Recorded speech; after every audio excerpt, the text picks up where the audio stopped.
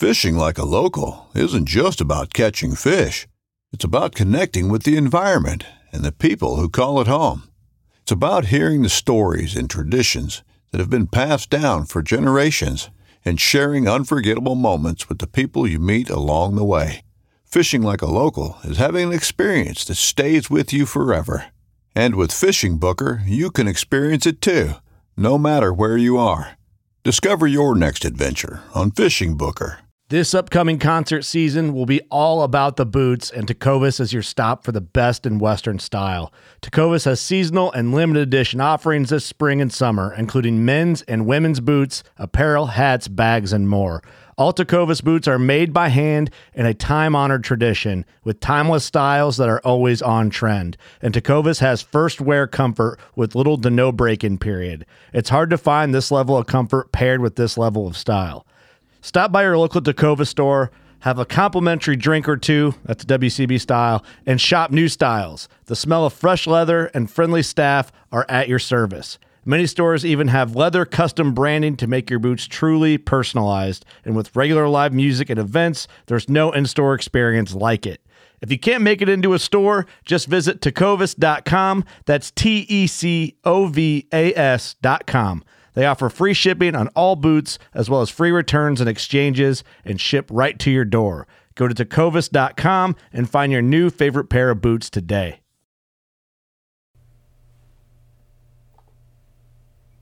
Welcome to Woods and Waters Project Podcast, your podcast that interviews hunters, anglers, entrepreneurs, wanderers, dreamers, stories of adventure, pushing limits, and just doing epic shit. Stories about living a wild life. I'm your host, Steph. This episode is with an incredible woman. We talk about what it is like to be born and raised in Montana, to be born and raised in the outdoors, how hunting is just a huge part of her life. We talk about waterfowl and turkey hunting. We talk about her being a fishing guide in Alaska. Starting a company to connect with other like-minded outdoor women. And some of her really exciting plans for the future. This powerhouse of a lady is one of my absolute favorite people to follow on social media. She's extremely motivating and inspiring, and I just absolutely adore her. So happy to have her on the show. Everybody, meet Miranda.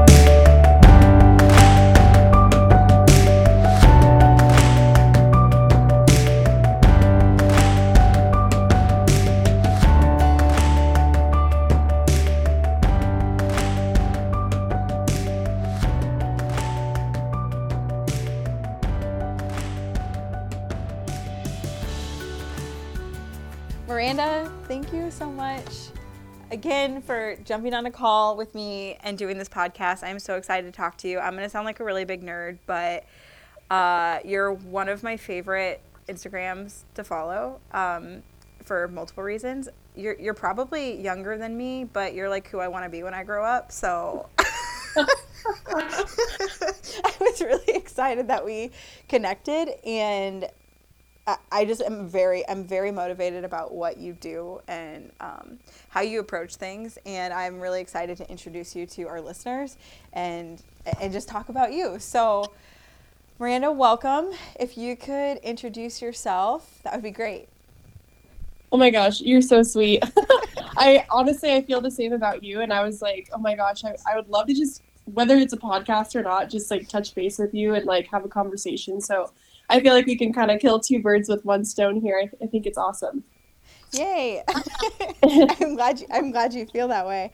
I have actually been. I think this is how it started in our conversation, but I am working on a few different podcast episodes, kind of like back to back. I would like to have a week coming up talking a week full of just highlighting women in the outdoors. So I was really excited you connected, because I just think you're an incredible example of like what I'm trying to show, like how hopefully to empower like other women to get outside, get out of their comfort zone. Your positivity is awesome. So that really, I think the timing is really great, because I think that you're going to be, there's going to be somebody who's impacted by this conversation. We don't even have it scripted. We don't even really know what we're going to talk about yet. I know. So. It'll be so good. Yeah. Yeah. Well, I can give you kind of like a quick synopsis of who I am, and then we can dive into the good stuff. Awesome. Perfect. Awesome. Okay. Well, I am a born and raised Montanan. I take a lot of pride in that. I love Montana. And there's just like this running joke with all Montanans, like there's no vacancy, like don't move here. There's no more room. And I think it's funny, but I can't blame people for wanting to live here and wanting to move here, because I've lived in a lot of different places, and Montana will always be home. And I think will always be a place that I will reside until, something else comes up. Or my husband and I have actually kind of low-key talked about moving to Alaska one day, but we'll see. So anyways, I grew up in the outdoors from the time I was like pretty much a baby. My dad was a really big duck hunter, and he started taking me to the duck blind, I think when I was like 2 or 3 years old. And him and his buddy that would hunt together actually set up this like blind that had a heater and a stove in it, and they would make me hot chocolate and I could stay warm. It was so fun. Like those are some of my earliest memories, and I think it kind of like shaped me and my trajectory in life. Is my trajectory? Is that even a word? Trajectory. Yeah. Yeah. Trajectory. It shaped kind of like who I have become and all of that from the time I was little. So grew up hunting with my dad, mostly duck hunting, and then deer hunting is kind of what I did the most of. And then when I graduated high school, I went off to college, and where I went to college at, there wasn't really any hunting opportunities. I was out of state, and I did come home one fall during Thanksgiving, and my dad and I went on a deer hunt, and I shot my biggest buck to date while I was in college on break. So that's pretty cool. But really my like intense hunting and my, high country, backcountry type hunting that I've, kind of adopted over the last, what has it been now, like 6 or 7 years, that's all been as an adult. And so while I learned a lot from my dad, and while I learned a lot growing up hunting, I would say that my knowledge and my experience has like quadrupled over the last, like I said, 6 to 8 years. That being said, though, I went to school for engineering. I actually left college, a semester before I graduated to start a business. And everyone told me, like, just finish college, just do this, do that. And my thought process is like, if I give myself an option, I'm always going to resort back to what's easiest, which would be like a steady job, an engineering degree. And so I was like, if I'm going to do this, like, I just have to go all in, and that's going to require me to drop out. And to some people that might sound crazy. To me, it's just how my brain works. And I feel like it has forced me to, make the most of what the situation is and to grow as an entrepreneur and a person. So a little bit of backstory. While I was in college, I was actually a fishing guide for a couple summers up in Alaska. And while I was in Alaska, I met this group of women through an organization called Adventure Women. And these women from all over the world came together at the fishing lodge I worked at. And they were just hanging out together for the week, like going hiking, going on different adventures, rafting, fishing, all sorts of things. And I got the I got the privilege to like help them fish one morning. And so I got to pick their brains, and I was like, wow, this is so cool. Like, I wish I had, you know, a group of friends that I could do stuff with like they do. And so that kind of like initially sparked my business idea when I moved back to Montana. So when I got back to Montana after my second summer in Alaska, I was, like I said, still in engineering school, trying to figure out what I was going to do with my life because I didn't like engineering after getting 4 years into it. And I was like, okay, I would really like to do something similar to what the Adventure Women organization is doing, but maybe just centralize it in Montana. So I believe it was January, and I was like, okay, I'm going to organize a snowshoeing trip pretty close to my hometown, and just like post it on Facebook and see if anybody wants to join. And that was kind of like the initial thing that I did. And to my like surprise, there was like 15 or 16 women that showed up, and we had the best time. We went snowshoeing for like 3 or 4 hours, and then we went back and we had lunch together and just hung out, and it was like super casual and unorganized, but it was a blast. And I was like, okay, well, maybe there is like a demand for this. So I started doing like overnight trips and other day trips, and next thing I know, you know, we're snowshoeing and we're skiing and we're hiking in the summertime, whitewater rafting, backpacking, like doing all sorts of things. And next thing I know, like it's basically turned into a business. So originally Rocky Mountain Women Outdoors, you know, started as a meetup group, turned into a, you know, retreat kind of business. And for the last like 3-4 years, I have organized and led adventure retreats for women here in Montana. And there's been a bunch of women from all sorts of different states that have, you know, flown out here or drove out here to have the experience and everything as well. But it's been a lot of fun. But also I realized that it wasn't going to be a business where I could really make, you know, the kind of money that would support the lifestyle that I like to live. So then I started kind of looking into, okay, like what other skills do I have? What other ways could I potentially, you know, make some income and kind of keep this as a passion project and not have the stress of like building it into like a serious business. And I had always been into fitness and health and nutrition and all that kind of stuff. And so I was like, well, maybe I will kind of look into doing that. And so it kind of actually worked really well, because as I progressed into taking on like a client or two or a friend or two and training them and giving them, you know, fitness and nutrition coaching and stuff like that, I realized that a lot of the ladies that would come on my retreats were also like looking to get healthier and looking to get in better shape and looking to improve their nutrition and their lifestyles. So really those two businesses kind of intertwined, and it made it really easy to kind of segue and like shift my brand a little bit to incorporate kind of the fitness and health side of things. And that business actually was a lot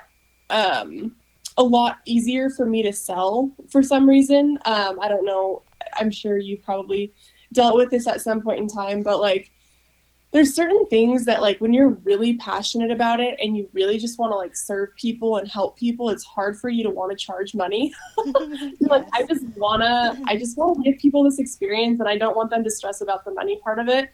And that's how Rocky Mountain Women Outdoors has kind of always been for me. I've always had this like weird gut feeling like, oh, like I shouldn't be charging for this. Like this should be like a volunteer activity. But at the same time, like I can't be putting money out of my pocket to give people this experience. So it was just kind of a weird thing, but the fitness and the personal training side of things kind of made up for, you know, the money that I wasn't making with Rocky Mountain Women Outdoors. And I've been doing that basically full time for the last few years, and then just kind of doing Rocky Mountain Women Outdoors as more of like a passion project. And Yeah, I mean, I got married not too long ago. My husband and I really love to hunt and hike and do pretty much all the outdoor stuff together. So that's kind of become a recent priority, is just spending more time with my husband and less time in my business. And I'm actually kind of in the process of figuring out, maybe somebody on this podcast, maybe some listener on this podcast is like, man, like I would love to do that Rocky Mountain Women Outdoors thing. And maybe I'll find this little angel that comes and says like, I'd love to take that over for you and kind of like keep it going. Because you and I were talking on the phone before we started the podcast, and I think I'm going to slowly fade my way out of doing that business so I can spend more time with my dogs and my husband and more time living my life and less time, working. So that's a little bit about me. That was kind of a lot of back and forth and jumping around, but if that doesn't explain my life, I don't know what does. No, I want to come back to multiple things. So first of all, growing up in Montana, like that's amazing to me. After spending a couple times in Montana, actually I've mentioned this a few times on the podcast. My most recent trip there, we did a lot of. We had the locals. We have friends that are born and raised out there that took us like true like Montana experience, not the touristy kind of stuff. Mm-hmm. Yeah. And the whole time I was just so envious and thinking, wow, these people are next level outdoorsmen. I say that all the time, but I just think about out west, especially Montana or like Alaska, which I have a comment on that as well. Is just, it feels like you all have to have a certain set of skills if you're going to be an outdoorsman in Montana. And I had accidentally locked us out of our vehicle after fly fishing down the Yellowstone River, and we had to hitchhike in Montana, and it was my fault. And I was laughing about it because one of our friends that's local, he didn't care. He's like, people have to hitchhike here all the time. Someone's going to help us. It's going to be okay. And, just didn't care, like was not worried at all. But the rest of the group was, I think, kind of mad at me and freaked out. But it was just really spoke to like how I feel of the people who are out there. Like all of our friends that are out there are into hunting and fishing and snowmobiling, and they have a drift boat, and a couple of them are pilots, and they hike a lot, and they ride their like ATVs into the mountains, which we did while we were out there. And I'm just like, yes, this is incredible. I think I'm outdoorsy, but this is like what I want to be. It's amazing. It's amazing. And I can see why people who are born and raised there would want to protect it too, and like say no vacancy. That's really funny. I wrote that down because I thought that was funny. No vacancy.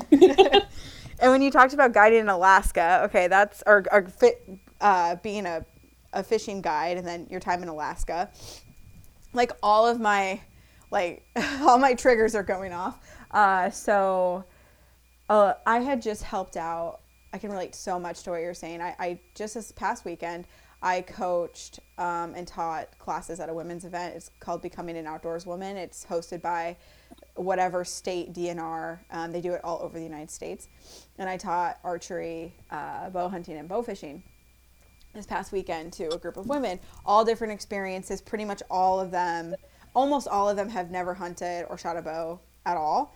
So that was just really, really cool. I think that kind of stuff just makes me a better outdoorsman, a better teacher, just constantly doing that. But after we were done with the class, my friend who works for the DNR, she started talking about this woman who lives out in Alaska and like all this cool stuff she does.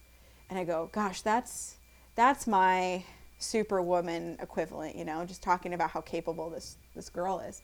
She's like, well, she's the point of contact for Becoming Outdoor Woman in Alaska. You would love, she's telling me, she's like, you would love her, Steph. You should connect with her. You should meet her.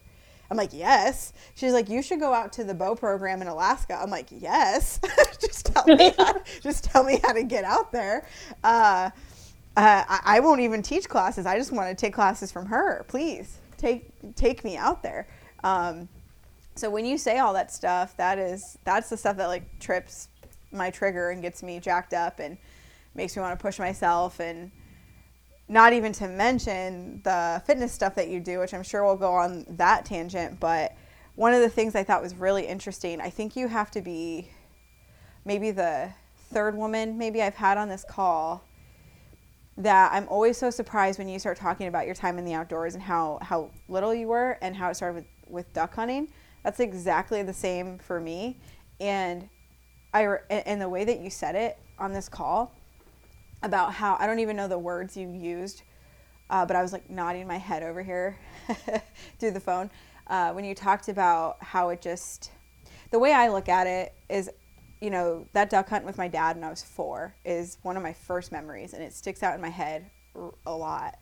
And I remember when I've referred to it many times in my life and for a lot of things. And I really do think there's a reason that out of all the childhood memories when I'm young, that sticks out to me so much. And I do think that is a sign of what I'm meant to do, what I'm here for, like what my passions are, you know, what I'm made of. And the way you worded it, I was like, girl, this is, I sound so corny, but that's exactly how I feel about it. That duck hunt with my dad, I remember it, and it has an impact on my life now, and probably always will. And you started talking about later in life how you learned most of your skills really as an adult, which I can very much relate to. I got a good base when I was young, but I've really started to hit it hard the last couple of years. And I guess tell me a little bit about that. Has there been like a flip of a switch for you? Was there something that kind of triggered you to be like, I'm all in, I'm going for all this? Or tell me a little bit about that. Yeah, so honestly, I think the big thing for me was when I, graduated high school, got out of the house, started having opportunities to go hunt with other people other than my dad, because growing up and even when I was in high school, like my parents didn't really, I guess, let me hunt with anyone else because my dad was so he just really wanted me to learn, gun safety and like the skill set and the survival skills and everything that I needed to learn when I was young, that he didn't really want me to like learn anything like bad or like bad habits or bad practices from like other people when I was growing up. Mm-hmm. So he really protected me in that way. So I really only had his perspective on hunting for, the first 18 to 20 years of my life. And then, after I graduated, after I went off on my own, I started hunting with other people, and I started hunting with, friends and just people in the industry and stuff like that. And it really opened my eyes. I'm like, oh my gosh, like I thought there was just this one way of hunting or this one style of hunting. And now I'm seeing like, certain things aren't as difficult as I thought they were, and certain things aren't as complicated, and certain things are, maybe more enjoyable to me. And so, after hunting with different people, I think that's when my eyes kind of opened up and I was like, I can adopt my own hunting style. I can be my own person. I can like figure out where I like to hunt, how I like to hunt, what I like to hunt, and what I like to hunt with. And so I think that's kind of what sparked it. And for me, there was one trip in particular. It was, I want to say it was like 5 years ago. I went spot and stalk mule deer hunting with my bow with a couple friends. And I had never really gotten into bow hunting. My dad and I went on a couple bow hunting trips for elk when I was younger, but we never even saw an elk. So I didn't really get to like practice or like hone in my skill set or anything like that. But on this spot and stalk mule deer hunt, I learned so much, about, just deer in general, where to find them in the late summer, how to stalk them, how to mess up a stalk, when to draw your bow back, like so many different things. And from that moment on, like I was like, I want to be a bow hunter. And so I think that trip in particular was kind of what made me realize, like, number one, I have a lot to learn, like a lot to learn. Like I thought I was pretty good at hunting. I'd been pretty successful when I was younger, had shot several bucks, shot a couple elk, shot a couple antelope. And I was like, I know how to hunt, and this trip just like completely humbled me and I was like, I have so much to learn. And I think from that moment on, I was like, just really motivated and, really excited just about hunting again. Cause I was like, I thought I had it figured out, and then I just realized that there was so much to learn. So, from there, I think, just different things. The biggest thing that helped me, honestly, was just going along with other people on their hunts and like watching them. Honestly, watching certain TV shows has helped tremendously as well. Reading some books, talking to people at the local archery shop, really just like immersing myself in the community and in the industry. There's so many people out there that want to help, especially like a female hunter who like wants to be like an actual hunter, somebody who's like, I want to be able to like go out my own and feel confident knowing that I could, harvest an animal on my own, but knowing that like maybe I enjoy hunting with other people more, but I can still hold my own or, contribute to the hunt just as much as the person next to me. That's kind of been my goal. And there's so many people in the industry that like want to help, especially women like that, because that's the whole goal of the hunting industry, right? It's to make more hunters. It's to make more people, good at hunting, because that's how they sell product. That's how they sell their stuff, is to create more hunters. And so there's so many people out there that want to help, that want to, give you their knowledge, especially if you walk into your local bow shop. There's probably a few older gentlemen that are over the age of 65 or 70 that just want to take you under their wing and help you out. And that was definitely the case for me. So I don't know if that answers your question, but that's kind of where I kind of decided that I was going to learn and figure it out and really dive into my own skill set and knowledge. Yeah, it definitely answers my question. That is what that hits home for me so much, because the holding your own and contributing and all of that is what drives me as well, because I think there was just a moment where I realized how much I missed hunting and how much I still didn't know. So then I threw myself in a lot of situations where I was forced to understand with other hunters, going out by myself. I had a whole bow season where I just hunted by myself, and just started paying attention to things and appreciating it and learning in a different way. I read a ton of books as well. It's just, have become obsessed, and it's actually kind of funny sometimes going back. I don't know if this is your experience, but this is just coming out of my mouth, is I think something that's hard for me currently is some of the people I grew up hunting with or doing outdoor stuff with, which isn't very many. I think they still kind of, unfortunately, I think they still kind of see me as just kind of going with the flow and not really knowing much. They still kind of put me in that box a little bit. And that honestly is it's actually, as disheartening as it is, it's actually very motivating for me, because I don't ever pretend to know everything. I'm never going to know everything. I'm always going to be learning. But it constantly is a weird chip I have, because in the last few years I've become very capable and very knowledgeable and can decide my own hunt if I want to go by myself. I also prefer to go with people, but I have done a lot of solo stuff because I just wanted to force myself to learn. And I really, really relate to that feeling.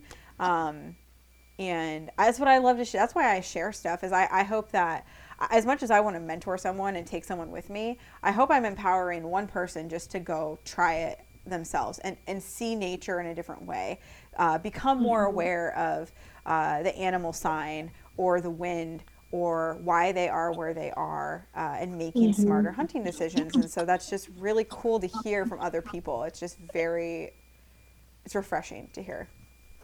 Yeah. Oh my gosh. You, something that you just brought up just kind of like triggered a thought in my head. And I was like, oh my gosh, I totally relate to that. Like having like a little bit of like something to prove almost. Like, Yeah. It sounds so crazy. And like, for me, it's totally not about like being able to post on social media or anything like that, which I think unfortunately it's that way for a lot of people.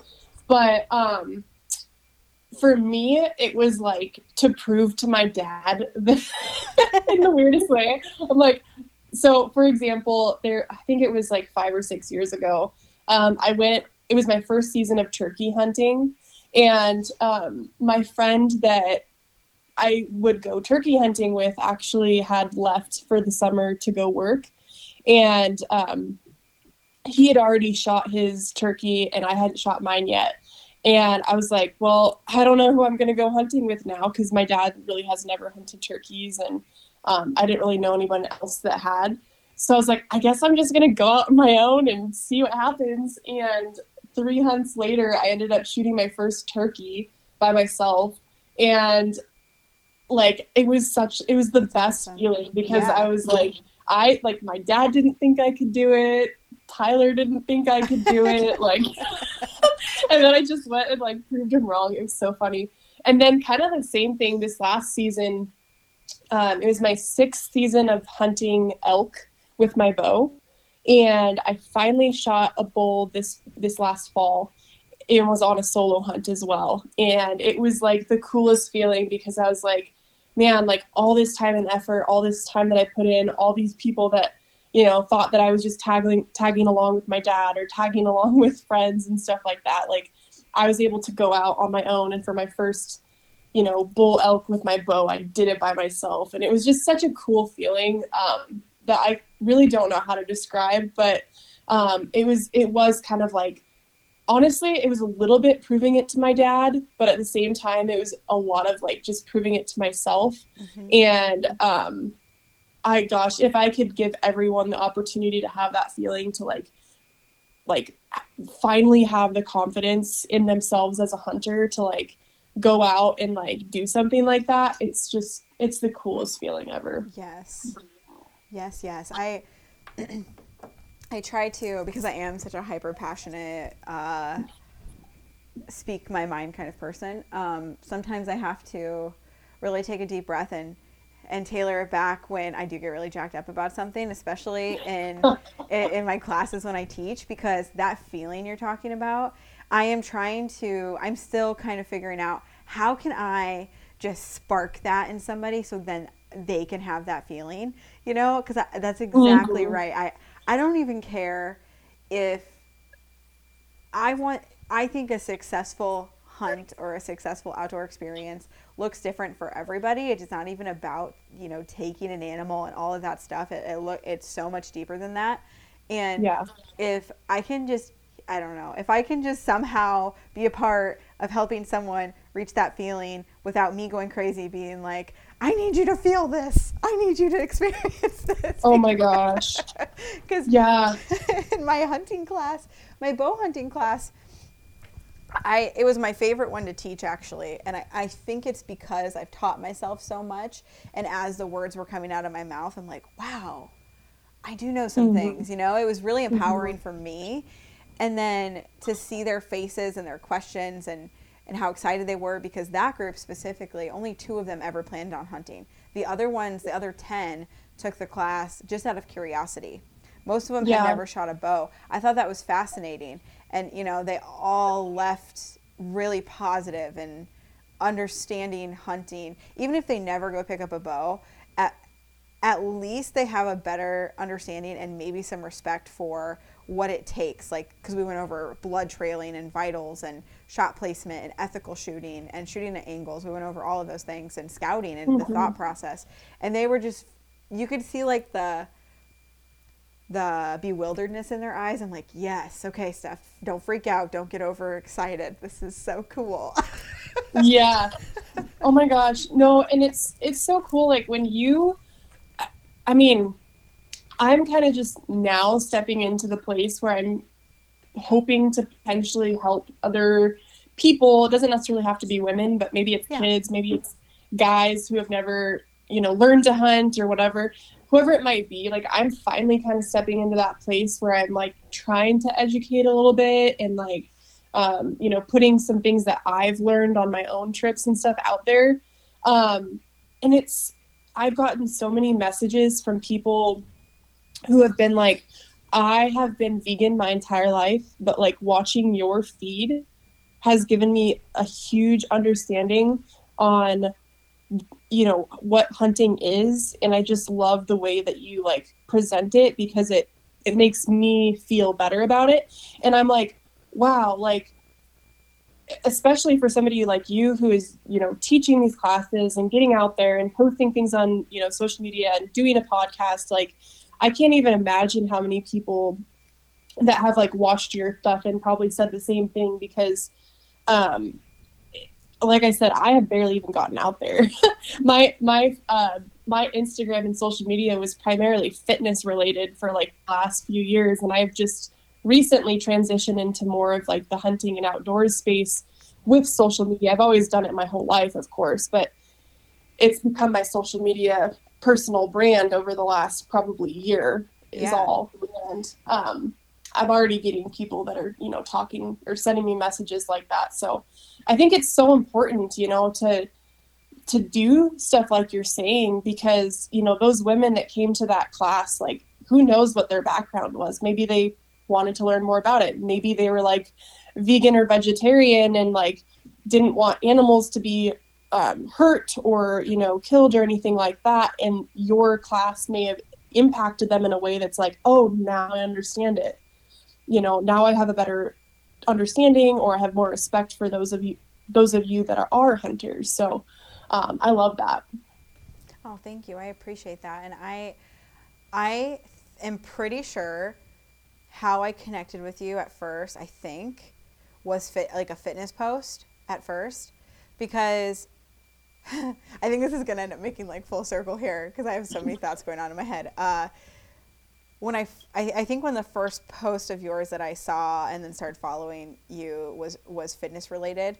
And I love lifting. I love powerlifting specifically. And I have in the last couple of years, excuse me, sorry, have really gotten into fitness. Where I struggle is it helps me physically and mentally so much, and has in so many ways. And also, I think one of my biggest motivators for working on my health is the outdoors, because I really hate when I go on a really long like upland hunt in the snow and I want to die because I'm out of breath. And I always think about, wow, I want to do all these Western hunts, but I'm pretty sure I take one step on higher elevation and my lungs are going to explode. But I'm a flatlander for sure. But it was just very motivating to me. And the hardest part for me with that, and it's starting to get better, is making time for it. It's really important to me, but I put so much on my plate. And when I started digging deeper into like your posts and saw the fitness and then the outdoors and all the things, I'm like, yes, this is like what I'm working towards. This is amazing. Yeah, go ahead. No, I was going to ask, so because you are still doing, are you still doing the fitness part of your business currently? Yes. Okay. Yes. So, and this is kind of like a whole nother story, and I'll give you a little bit of like a sneak peek to what's coming in the future too. Great.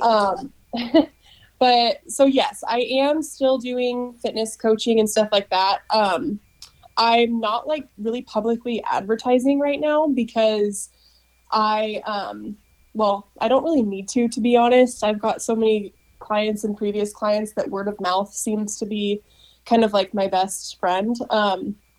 But yes, I am doing fitness and health coaching. We've got a few different things coming up, especially for people who are hunters and want to get in better shape. There's a company that I think that my husband and I are going to partner with here pretty soon to provide like outdoorsman specific workout programs and stuff like that for like really affordable prices. So we'll have to stay in touch about that. But yes, I do still own and operate my personal training, online fitness coaching business.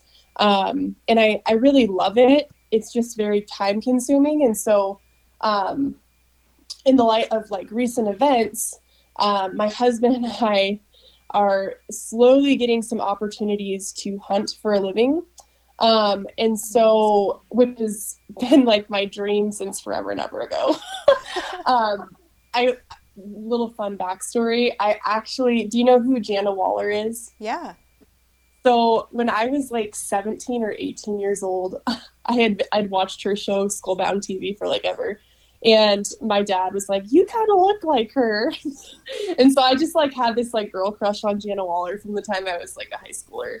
And I remember I was like 17 or 18 and I sent her a DM on Instagram.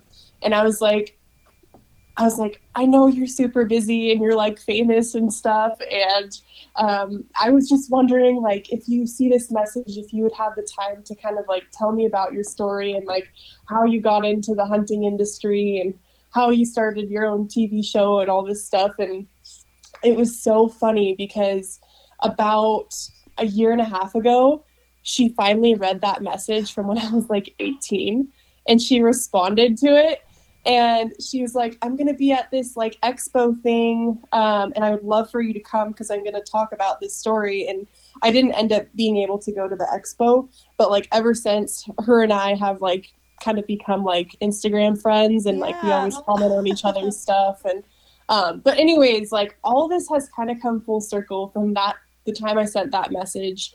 And my husband and I are working closely with a couple different companies, and we're actually one of the companies that we're working with right now. It's called Forlo, For the Love of Hunting, and it's a new camo brand, and they're based out of Montana and made in the USA. So it's actually the only outdoors apparel company that's 100% sourced and manufactured in the United States, which is really cool. But we are partnered up with them, and they're basically paying us to go to all the Total Archery Challenges across the United States this summer. And we will be driving a 40-foot toy hauler from Montana to Pennsylvania and back here at the end of the month. So we'll be on the road for like probably 2.5 or 3 weeks in this like huge wrapped 40-foot toy hauler with a big diesel pickup driving across the country. So I just laugh about it because it's like a few weeks ago, like none of this was even on our radar. And like now these opportunities are popping up and we're like, you want us to do what? So yeah, it's pretty cool. There's a couple other companies that have, we went down to this Total Archery Challenge and I met a bunch of different people down there as well. Do you know Amy Hall by chance? Yeah, through Instagram, but yeah. yes. So I met her at the Total Archery Challenge in Belvedere, Tennessee, and her and I connected. I'm like, man, you should definitely connect with her too, because you guys have a similar mission, and she's so sweet. She has a podcast too. Yeah, she's like her Wild Outdoors, right? Yeah.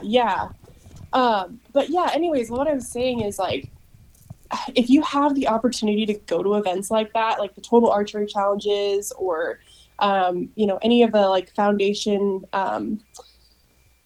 like banquets or anything like that, like the more you can, if you do want to get into the outdoors industry, like I didn't realize how important it was to go like network and meet people and meet these brands and stuff like that.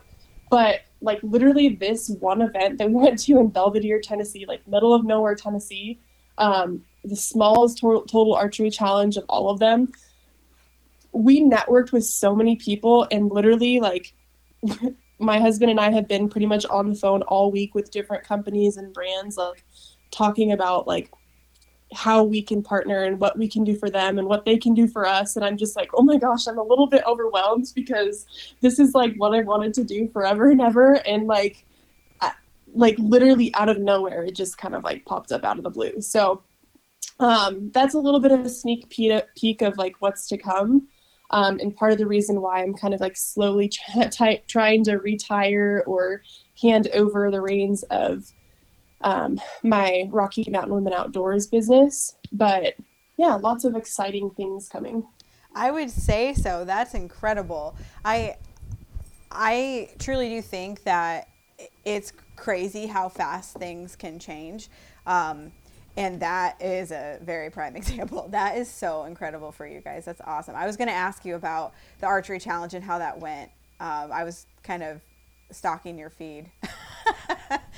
Yeah. Oh my gosh. It like seriously, have you ever been to one of them? I have not. Where do you live again? Iowa. Iowa. Yeah. Okay. We actually might be driving through Iowa on our way to Pennsylvania. I'm not sure. I'll have to look.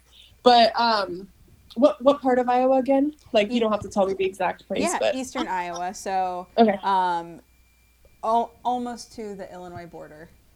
Gotcha. Okay. Yeah, I'll have to look at our route and see if we're going through that area. But I was gonna say, how far are you from like Seven Springs, Pennsylvania? Oh, my mom and I road tripped out there that direction. I'm just gonna look it up. Yeah, because that's when the next Total Archery Challenge is. That like honestly, like I feel like I'm like pitching the Total Archery Challenge right now, which I'm totally like have zero affiliation with them. But like it was seriously one of the most fun and best experiences I've ever had. And like especially if you're somebody who is a bow hunter, and you want to like connect with people in the industry, like these events are like they could not get any more perfect. That was actually a recent conversation I had about doing these archery challenges. I kind of put myself in a funny situation. So I bought myself a new bow. And if anyone out there is trying to buy themselves a new bow, not directly from a store, but ordering it from the manufacturer, it is taking a very long time currently. Oh, yeah. And I was told I was going to have it at the beginning of April. So I sold my bow to a friend. And my bow now is going to be the end of May. As of right now, it could be later. So I've been using my recurve. And so I haven't been using my compound bow at all because I don't have one. So because I sold mine thinking that I was going to get my new one like any day now kind of thing. And it is backlogged. And from my understanding, that is really common right now, that if you're ordering from a manufacturer with parts and just everything, all the craziness this last couple years has a big impact on manufacturers. So yeah, I'm in a weird scenario where I don't really have a bow that's set up for me. I could get one, but I just spent a lot of money on a brand new bow and all that and everything. So I don't know what to do. I think I just have to wait at this point. Yeah. I mean, yeah, that's frustrating. Travis and I actually have a couple new bows on the way as well. And they're being sent from a manufacturer as well. And I believe they're like 8 weeks out, at least. So I don't know how long you're having to wait, but we're going to have to wait at least 8 weeks, it sounds like. Yeah. Yeah. And I think it depends and everything, but and I understand it. It's really not that frustrating. I have so many hobbies and things I do related to the outdoors, and have so much on my plate. It's totally okay for me to take a step away for a little bit. But archery is one of my favorite things to do. It's always going to be kind of something I go back to and lean on. So it is just a little weird not having a bow. I'm so excited to have, I've never bought a brand new bow for myself. So I'm very excited, but it's just so much waiting. And I cannot wait to do an archery challenge. I think it would be a good, it would, for all the reasons that you said. Is it pretty physically challenging as well? Sometimes? Yeah. So, I mean, there's different courses, like based on like experience level and stuff like that.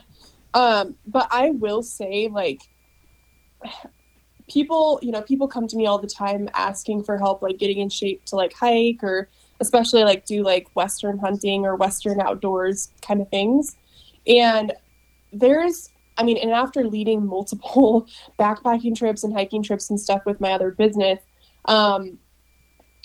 a huge piece of that kind of stuff is a mental toughness or a mental state. Like it's very mental. I would say it's more mental than it is physical.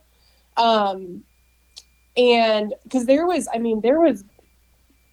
I'm not trying to be rude here, but there was very, very, very overweight men at this last Total Archery Challenge, and they were able to do the courses. I mean, they were tired when they got done and everything, but like, in my opinion, like if they could do it, like, I feel like if anyone got themselves in the right mindset, they could do it as well. So they're not like extremely physically demanding, but they are like, I was definitely out of breath, and I was definitely like, whew, that was tough, Yeah. But the Sitka course, especially, it's the most like technical course of all the courses that are at the Total Archery Challenge.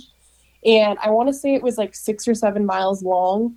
And I like went down to Tennessee going like, oh, this is like the flatland, like we're going to be good. Like we're hiking in Tennessee. And like I said, I was impressed with like how, challenging the courses were, being somebody who's used to hiking up, 10,000 foot mountains and stuff like that. So, they are physically demanding for sure, but I think that adds like a really good element to the shoots, because when you're in a hunting situation, it's not going to be like a walk in the park. You know what I mean? Like you're going to have to push yourself physically. And so I like the realness and the real element to the actual shoots for sure. But the cool thing about it is like nobody keeps score. I mean, some groups keep score, but it's not like a tournament where like you're keeping score and then there's a winner at the end. So you literally just go shoot and have fun.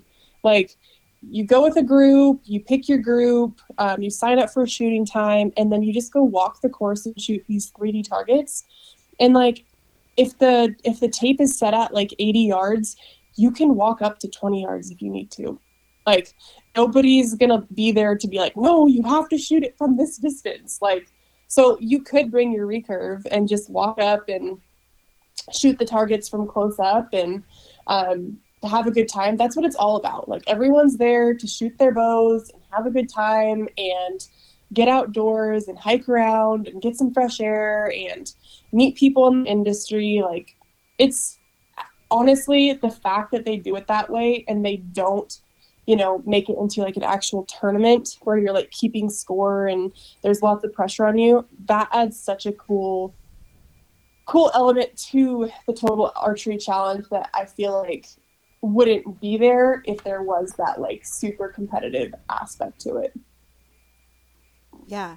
No, that's what I was wondering. Like that. Thank you for explaining that to me, because that's kind of what I am looking for, as far as I want it to be a challenge for me and put me in a real life scenario, but not so much that I can't go for it, Like it almost, sometimes the way I see it portrayed is almost that it's going to be really hard. And I want it to be I want it to be some level of hard, right? I want to push myself.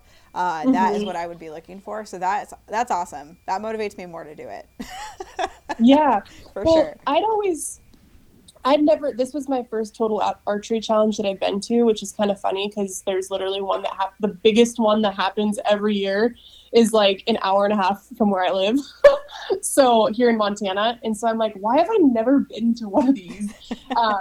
But it's funny because the business is only like 3 or 4 years old.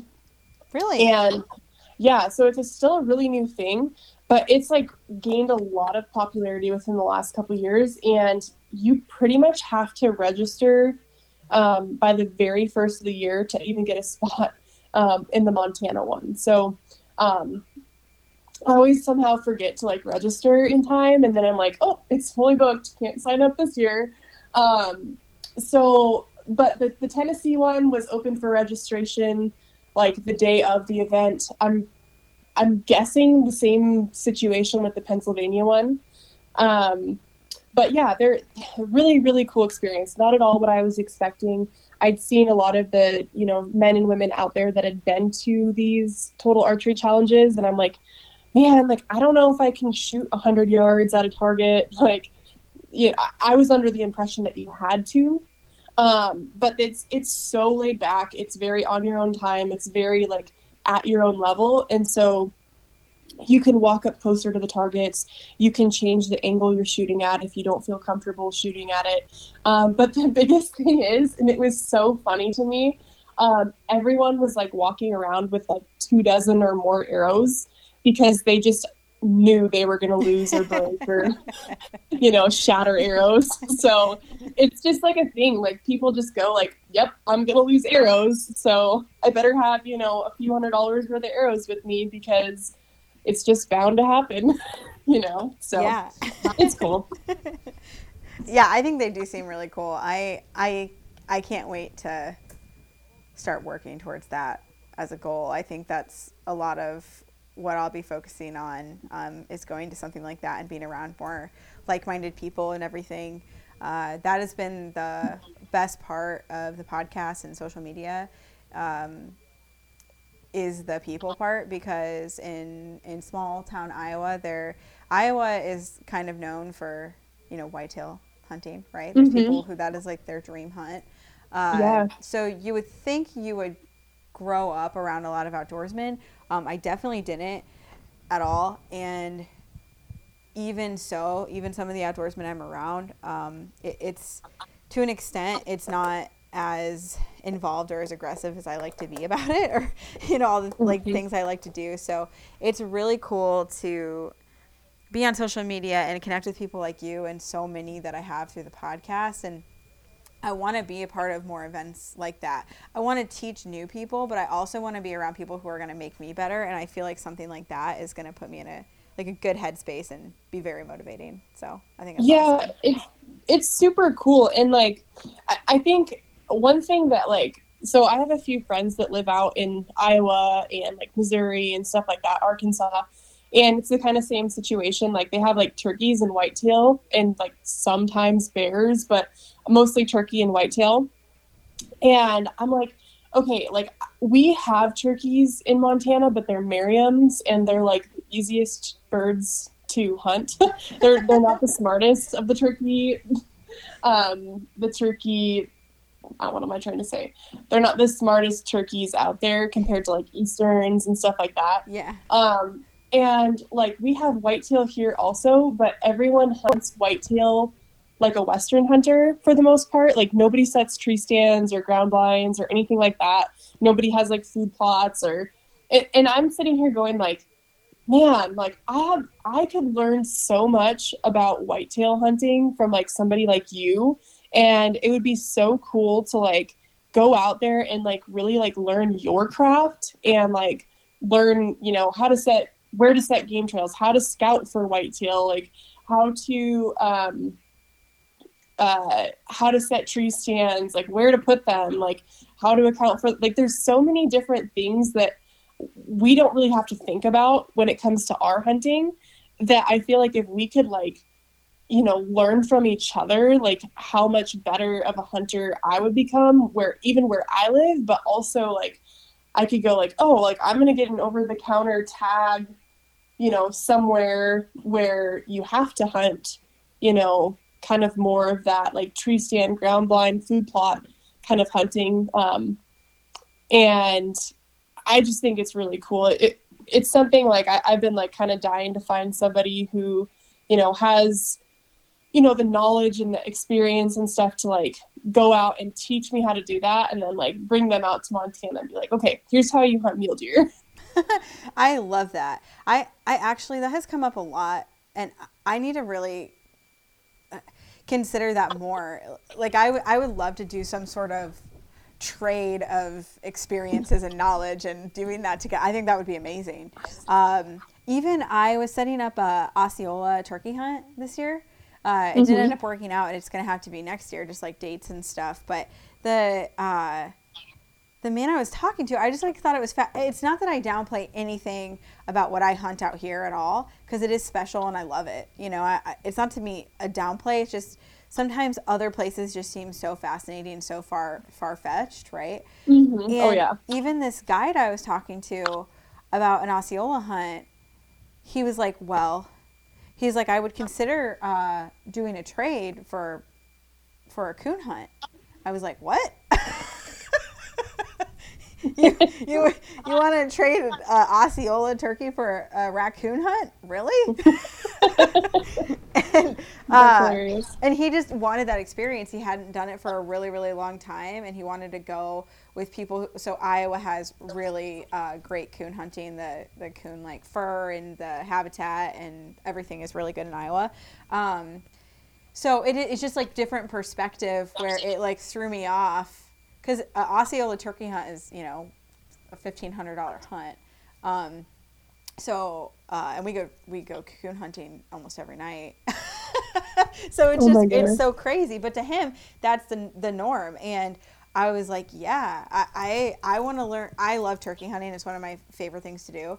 And so I felt the same way in that situation. I'm like, okay, I will do this with you, and you teach me how to be a good turkey hunter in other states, because they are different in every like state. They're just there's some that are just a smidge smarter than the others.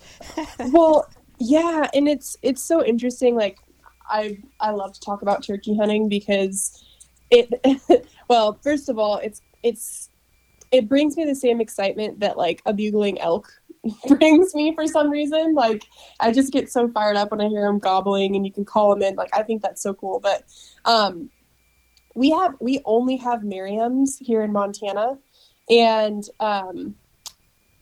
I didn't even realize there was such thing as an Osceola turkey until like this year.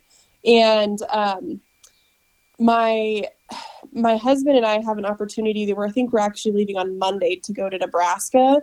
And I'm like, I don't even know like what the difference is. All I've heard is that Easterns are really hard to call in, and Merriams are like the easiest, like most by the book birds to call in. And I'm like, okay, like how do we even hunt these other ones? Like what's going on here, you know? But it's so funny how like different birds are different, you know, like from the Easterns to the Merriams and all that kind of stuff, like how they're just slightly different when it comes to like the hunting tactics and how to call them and all that kind of stuff. And I'm like, wow, like this gets really intricate, and people probably like myself, like I thought it was all the same. Like, oh yeah, like with a Merriam, you can just basically keep calling until they finally get there. But sometimes calling with Easterns will just scare them away. And so it's just, yeah, it's super interesting how different hunting can be in different locations and different, like, I guess, breeds of animals and stuff. Yeah. In Nebraska, we'll actually have, Nebraska is considered like the top turkey hunting state in the United States. They have, so in Nebraska, you'll have Rios, Merriams, and Easterns. And then you'll have hybrids too. So some of those species of turkeys breed together. Osceolas are only in Florida. In the United States. That's right. Yeah. And so Rio Grandes you'll have. And what's interesting is most of them sound, well, so it's kind of hard, right? Because you don't have to sound perfect to call in a turkey, because every turkey sounds different. But so like Rios and Easterns will sound slightly different. I can't remember right now which one is higher pitched sounding, but just in general, their like sound is like one of them is like more shrill than the other one. But I think in Nebraska, I think it'd be interesting to understand if they're more similar in Nebraska, because since all three breeds are together all the time, I wonder if they're more. I don't know. Maybe I sound silly, but I would maybe they might be more similar in their behavior because I think they all probably hang out together. I think. The Golds, which are in like New Mexico, Mexico, and Arizona, and the ocellated ones are the ones people confuse with Osceolas sometimes. Those are like down in Belize. like Mexico. Yep. I love turkey hunting. I really love it. I keep trying to go on these like big turkey hunts, and it just never really works out. So Easterns it is for me, which is totally fine because I love it. But yeah, well, gosh, like I feel like from what I've heard from lots of different people is if you can successfully hunt an Eastern bird, you'll probably be pretty successful hunting pretty much any other. So that's super cool. I like I said, I don't know if we're going to be hunting Rios or Easterns or Merriams when we're in Nebraska. I'm not sure yet, but I'm hoping it's either Eastern or Rios because we only have Merriams in Montana, and I'd like to hunt something different, but we'll see. Yeah, no, that's awesome. In Nebraska, from everything I hear, I know that there can be a lot of hunters there, but I do know that I can't think of words. The population of turkeys is really healthy there, and it's my brother and my dad actually just went out there on the opening weekend. They scouted the weekend before and then went out opening weekend, and I know they had been telling me that it was busy. There was a lot of hunters out there. And unfortunately, they were tent camping and they got snowed on quite a bit. But I know that and from everything I hear, I think I've had a few podcasts. We'll go on like a turkey hunting tangent, and I've had a few guests like just talk so highly of Nebraska. So I'm really excited for you. It's so pretty. Like the part where the turkey hunting is really plentiful is really beautiful, and I just heard it's a great experience. So I think you're gonna have a ton of fun. I'm jealous. I'm excited. Yeah, we have an opportunity to hunt a 5,000 acre piece of private, and we'll have it to ourselves. So I'm hoping that there hasn't been a ton of other hunters there this year that have like really like made the birds go wild. But we'll see. It'll be a really cool experience just to see Nebraska. We've really never been to Nebraska. It was so funny when we were in South Dakota while Travis was guiding snow goose hunts this spring. We drove down through Yankton and just like crossed over into the Nebraska border just to say we'd been to Nebraska, but neither of us have actually ever been to Nebraska. So I'm just excited to see some new country. And, wait, he guides snow goose hunts?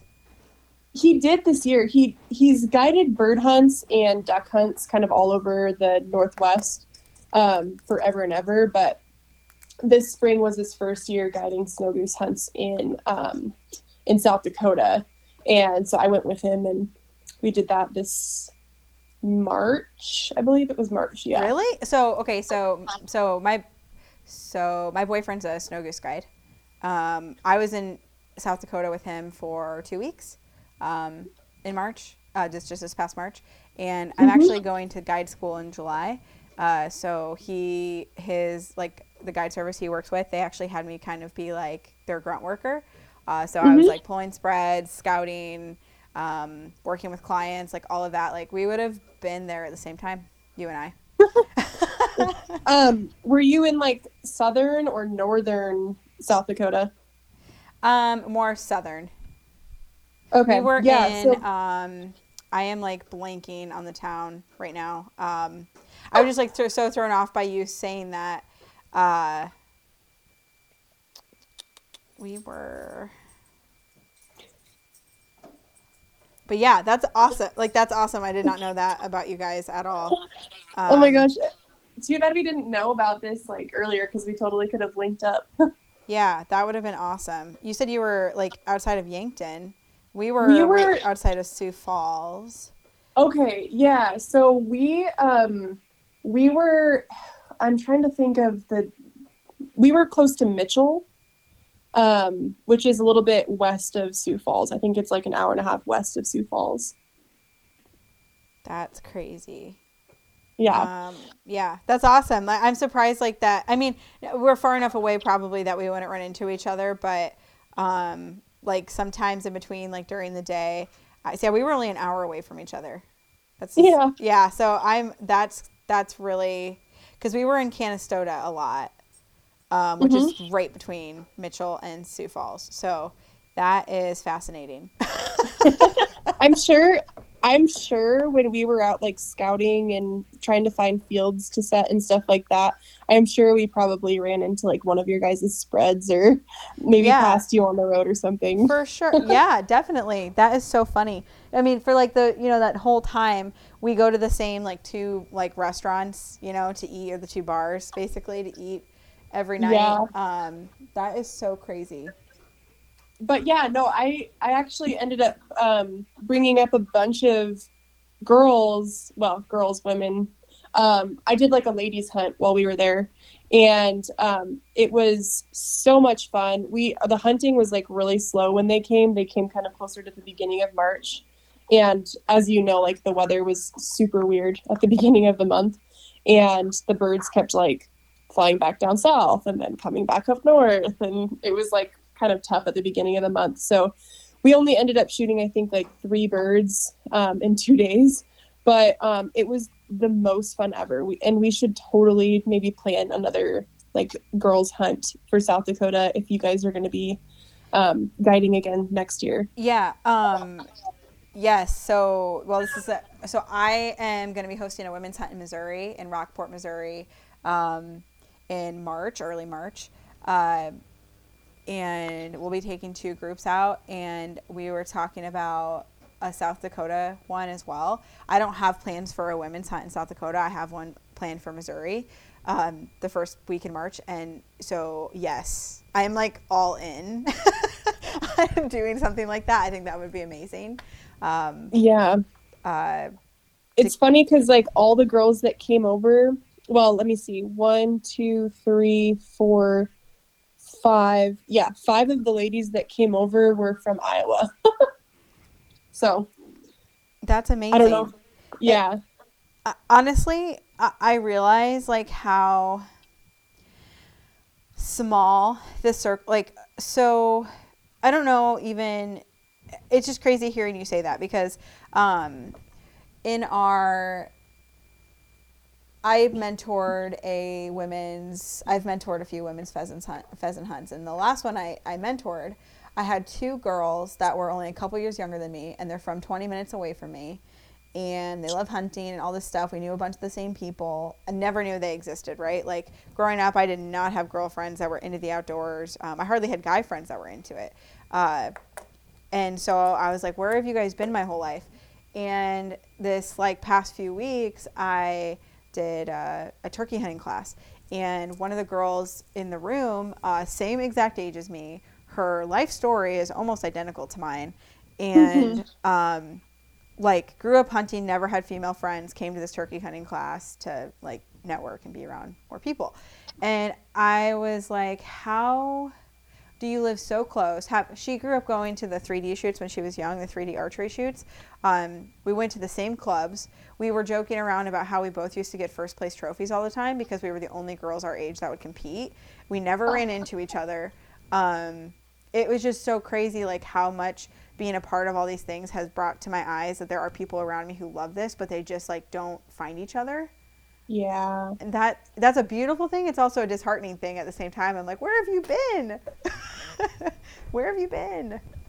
Oh my gosh. Yeah, no, totally. And it's interesting because like what's so cool about waterfowl hunting to me is that you can go in groups and it doesn't take away from anybody else. You know what I mean? Like, yeah. Whereas if you go like big game hunting with somebody, like it's more likely that like one person will have success. Like, I don't know. Waterfowl hunting is really unique in that you can spend a lot of time with everyone, and everyone has like equal opportunity to like have a successful hunt and stuff like that. And I really, really, really enjoyed that like group duck hunt or snow goose hunt that we had. And like I met 2 girls that I would have never otherwise met. And one of them lives in Montana, and I think we have some things planned this summer and this fall potentially. And the other one, she lives in South Dakota in Sioux Falls. And like, I just absolutely adore her too. And I'm just like, man, like if I would have never like posted like randomly, like, does anybody want to go on a snow goose hunt? You know, like I would have never met those girls. And so it's just, I don't know, super cool how, you know, events like that, like putting together like group hunts or just getting out and duck hunting or waterfowl hunting can like bring you to those people that maybe live in your backyard and that you would like love to be friends with that you don't even know exists. Yeah, exactly. Definitely. Sorry, I lost my train of thought because I was going to ask you something.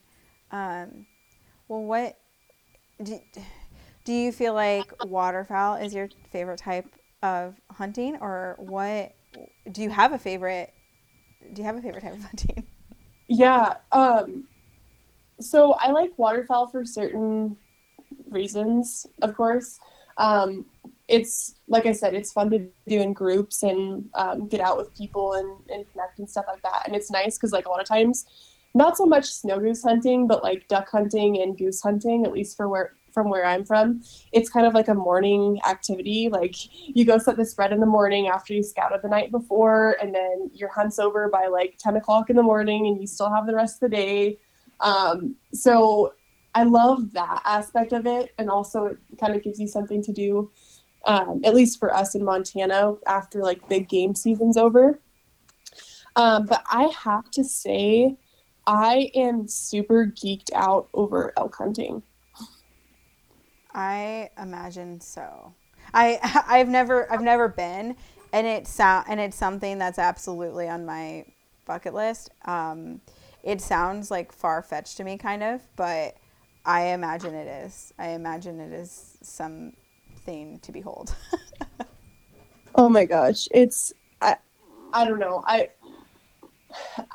I'm like still just like so pumped after last season's hunt, and my husband and I have been watching this bull for 3 years now, and we think he's still alive, and we've been like, you know, trying to get him on game camera, and we found him on game camera and in our binoculars last summer, and I ended up shooting the bull that I shot before I got a chance to see that other bull. But I've heard from one other hunter that hunts that same area that he's still alive. So I'm hoping he's still alive, and I'm really hoping that either myself or Travis can have an opportunity to at least see him this year. So like, I don't know, I'm just like super geeked out over it. And it's like, they're such big animals, and they're so beautiful, and they're so smart, and they live in like some of the craziest country. And it's just like, I don't know, hearing bugles, getting the chance to like see those things like up close and personal, it's just like, holy smoke. Yeah, I bet it is. Like I've been to Colorado a few times, and I was there during the rut. This wasn't a hunting trip. This was just like a vacation trip. And the elk came down from the mountains, and they were everywhere. We were at this, I was at this cabin at the base of the mountain and stuff, and got up really close and personal to them. And honestly, I'm kind of surprised with myself how close I got to them. Like, I felt like one of those tourists that they all talk about, like, shouldn't get that close to the animals. And I was just so, I was hiding behind a tree, and I took like a bunch of pictures of a couple like younger bulls fighting and stuff. And I just was so, I don't even know how to describe it. It was just a really, really cool feeling. And I since then have daydreamed a lot of like what it would be like to go up in the mountains with them and catch them up there and watch them and like seek them out hunting. It just sounds really extreme to me, but like in the best way. I definitely want to do something like that. I just think that's very cool that that's like your reality.